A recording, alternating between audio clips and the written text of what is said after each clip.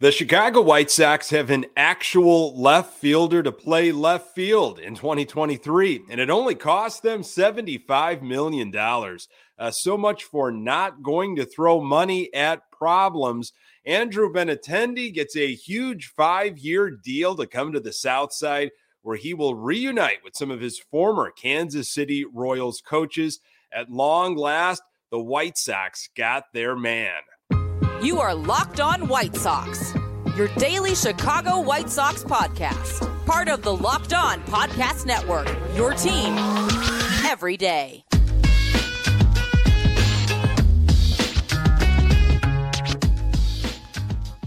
Hey, Sox fans, welcome to Locked On White Sox. Thank you for making Locked On White Sox your first listen each and every day. We're free and available on all platforms. Follow us on Twitter at Locked On Sox. Also, subscribe to our YouTube channel. Just search Locked On White Sox. Hey, I'm your host, Nick Morawski, a lifelong diehard Chicago White Sox fan, recording this podcast just blocks from the ballpark in beautiful Bridgeport. You can find me on Twitter at Nick_GGTB. Really appreciate you letting me steal some of your time to talk off-season White Sox. Locked On White Sox is part of the Locked On Podcast Network, your team every day. With Andrew Benintendi added to the roster, how do the White Sox stack up in the AL Central and beyond? The White Sox must know something that the rest of the league does not, since they offered 5 years. And just how long have the White Sox front office wanted Benintendi in a White Sox uniform? Welcome to off-season Locked On Sox, I should say. We are now down to 3 episodes a week. Look for a Monday, Wednesday, Friday this week, and that might adjust next week, but I'll try to keep you up to date.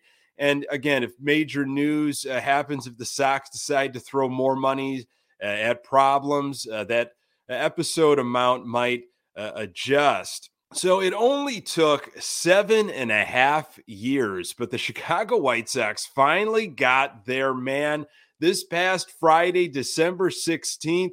Andrew Benintendi and the White Sox agreed to a 5-year, $75 million deal. Major League sources told MLB.com. ESPN's Jesse Rogers was first with the report, with no confirmation coming from the team as of yet. Benintendi was picked by the Boston Red Sox in the 2015 MLB draft, one spot ahead of where the White Sox picked. White Sox went with Carson Fulmer that year, if you remember that. Anyway, Benintendi was apparently coveted by the White Sox organization. They probably wanted him in the 2015 draft there, and it sounds like Rick Hahn wanted Benintendi included in the Chris Sale trade in 2016. The corner outfield positions, they have been a major problem for the White Sox for many years. And the White Sox were not supposed to be throwing money at their problems this offseason, but they went ahead and did it anyway. White Sox gave 28-year-old Benintendi a 5-year, $75 million deal. This makes it the richest contract in White Sox history, all guaranteed money. Move aside Yasmani Grandal. So, boy, I'm sure you had a ton of initial thoughts talking with Sox fans, Sox coworkers, other family members in your life. I mean, as we are here in the holiday season and you're getting together with other Sox fans, I'm sure this is going to be a major topic for many, many weeks to come. So, I talked about last week, maybe Pedro Grifol has a wish list that similar to what maybe Tony La Russa had of here are some guys that I would love the front office to target. This is how I want to shape my team this coming season. And whether the Sox were going to listen to Grifol or not, I don't know. Again, more details I'm sure will come out once the announcement is made official. But it is really interesting, that Benintendi was a guy they targeted. I personally not surprised that Benintendi was a target for the White Sox. I was very surprised that it actually happened because it was going to cost American dollars.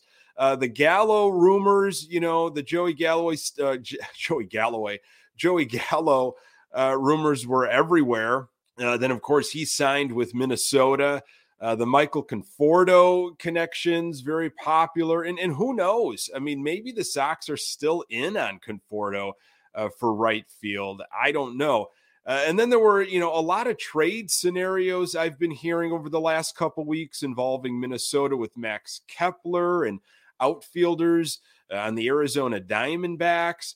I was also shocked that it was a 5-year deal. And of course, the largest contract in Sox history, which I think is also shocking to everyone around the rest of the league, that $75 million is the biggest amount of money that a major market team like the Chicago White Sox have spent. And it's now on Andrew Benintendi. Just kind of raises some eyebrows.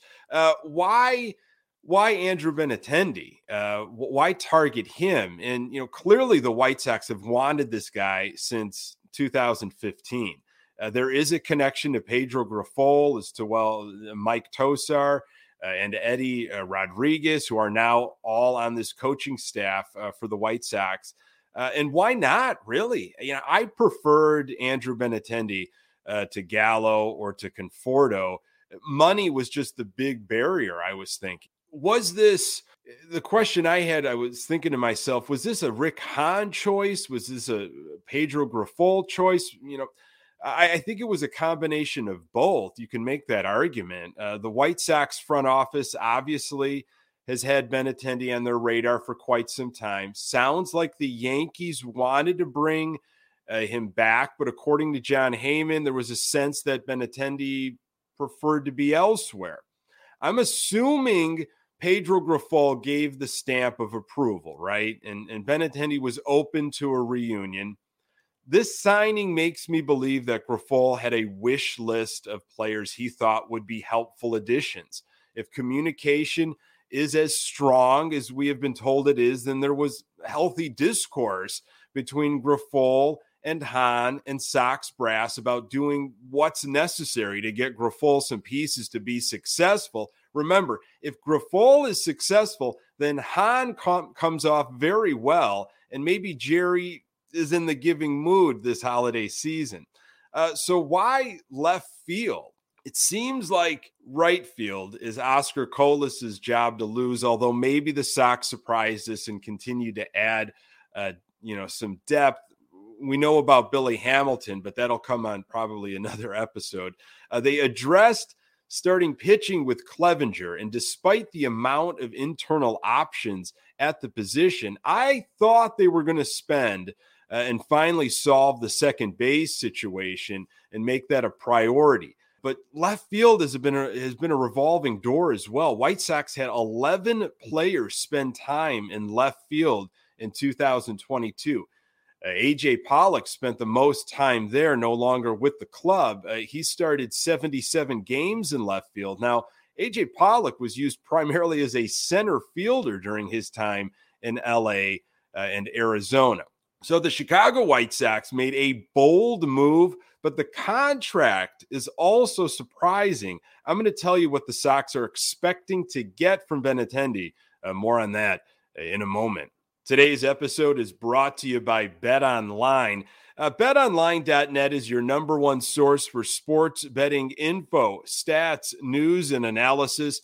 Get the latest odds and trends for every professional and amateur league out there, from football to college, bowl season to basketball. We've got it all at BetOnline.net. If you love sports podcasts, you can find those at BetOnline as well. We're always the fastest and easiest way to get your betting info. Head to the website today or use your mobile device to learn more. BetOnline, where the game starts.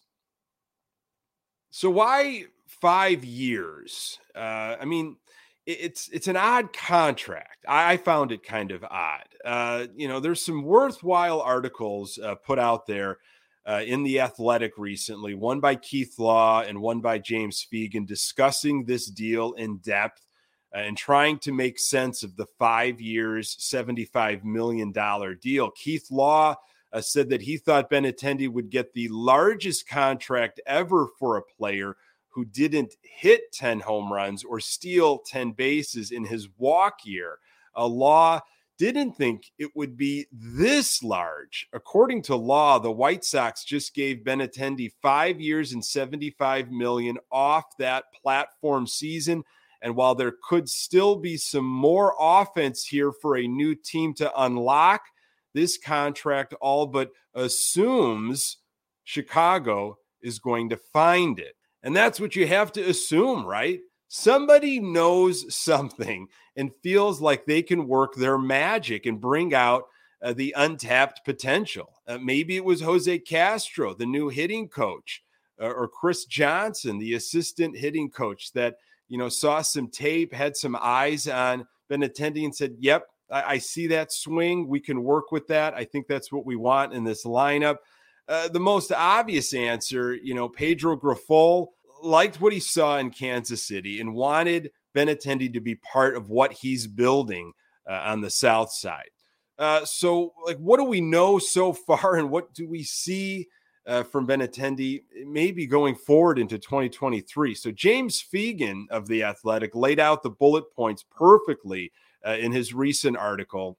Benintendi made his first all-star appearance last season, hitting 304, 373, 399. That was his slash line in 126 games with the Royals and Yankees. After being dealt to New York, Benintendi had a season-ending surgery on a broken hamate bone in his right wrist.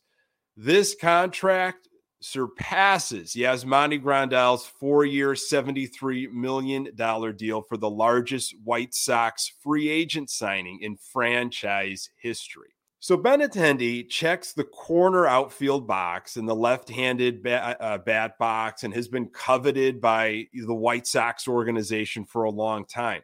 He hasn't displayed much power throughout his career, but maybe a change of scenery and a fresh set of eyes on him can help with that. In 7 seasons, his career slash line, 279, 351, 431. He hit 20 home runs back in 2017 with Boston when he played in 151 games. That has been his high water mark. Keith Law wrote, this is a bet that the White Sox can figure something out that his last 2 employers at least could not. Getting him to drive pitches in the zone that he currently hits softly, often just the other way. That's easier said than done, but it's essential to making this contract work for Chicago. So the other big question is, why not operate via trade? As we were told, that's how the Sox are going to improve with some of the areas that they need to address. The White Sox just do not have a lot of assets. The farm system is not loaded, and I still find it hard to believe that they trade from the active roster, but you never know. It takes 2, sometimes 3 teams to get a deal done. And after maybe, the dust has settled, the realities of making a trade for a left fielder were just not there for the White Sox. So the Sox decided to target a player, and they got him. Simple as that. Why not focus on second base? Look, I think one way to look at this is the Chicago White Sox had some money to spend. They apparently offered Jose Abreu a generous contract at some point, so they had some money. The free agent options at second base were not as exciting compared to what the White Sox saw in Benintendi. There are a lot of internal options for second base. Romy Gonzalez, Lurie Garcia, or Lenyn Sosa are answers, but I don't believe they are the answer. Is there a trade out there somewhere? We're hearing some whispers, maybe Whit Merrifield. The Sox might want to inquire into that situation. Pedro Grifol might have a louder voice than we realized, or maybe Rick Hahn is the one speaking volumes. I'm going to tell you what the Benintendi deal means for the White Sox moving forward. More on that in a moment. So really, I mean, what does this all mean? And we might be, this is going to be an involving conversation. We're not going to have final answers on this. And I'm sure we're going to be picking apart this contract as the season goes. Boy, if Benintendi has a slow start to the season, that hit with that asterisk of the largest contract ever. So based on the fact that Benintendi's contract is the largest in White Sox history, you would think that this guy is the final piece of the puzzle, right? And he puts us automatically in the ALCS conversation. But 5 years, $75 million is nothing compared to the type of money being thrown around right now. Just look at what the Cubs gave to Dansby Swanson just recently. Keith Law wrote about what this Benintendi deal essentially means for the White Sox. He said they will see improvement from a full season of Eloy Jimenez, fingers crossed, and should get more from Lucas Giolito in 2023, fingers crossed.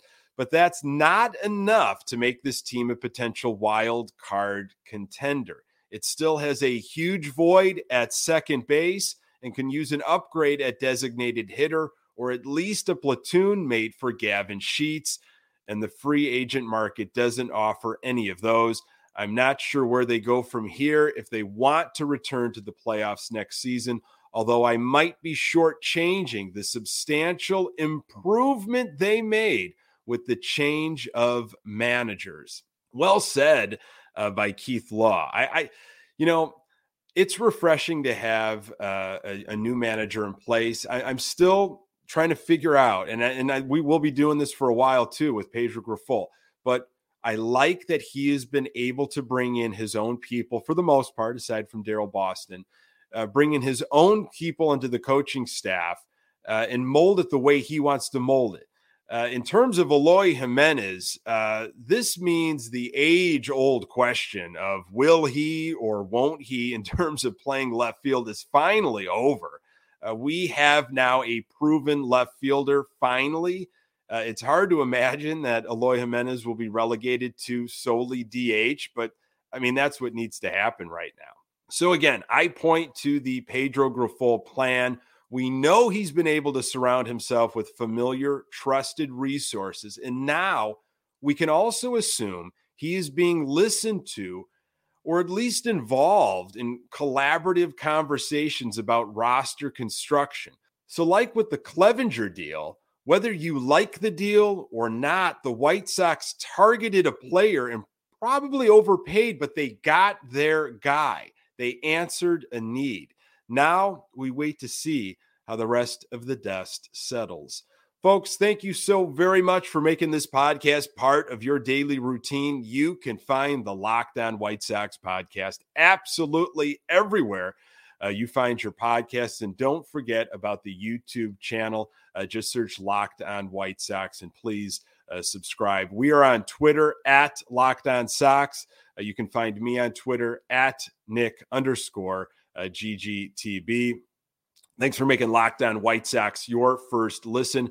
For your next listen, check out the Locked On Sports Today podcast, the biggest stories of the day, plus instant reactions, big game recaps, and the take of the day, available on the Odyssey app, YouTube, and wherever you get your podcasts. Coming up on the next episode, I will continue to take a look at offseason scenarios for the Chicago White Sox as the Pedro Grifol era moves full steam ahead. Could the White Sox really be interested in bringing back Nick Madrigal? And what does Billy Hamilton returning to the South Side mean for the culture? We'll get into that. I really appreciate you making time for the Locked On White Sox podcast. I'm Nick Morawski. Until next time, go Sox.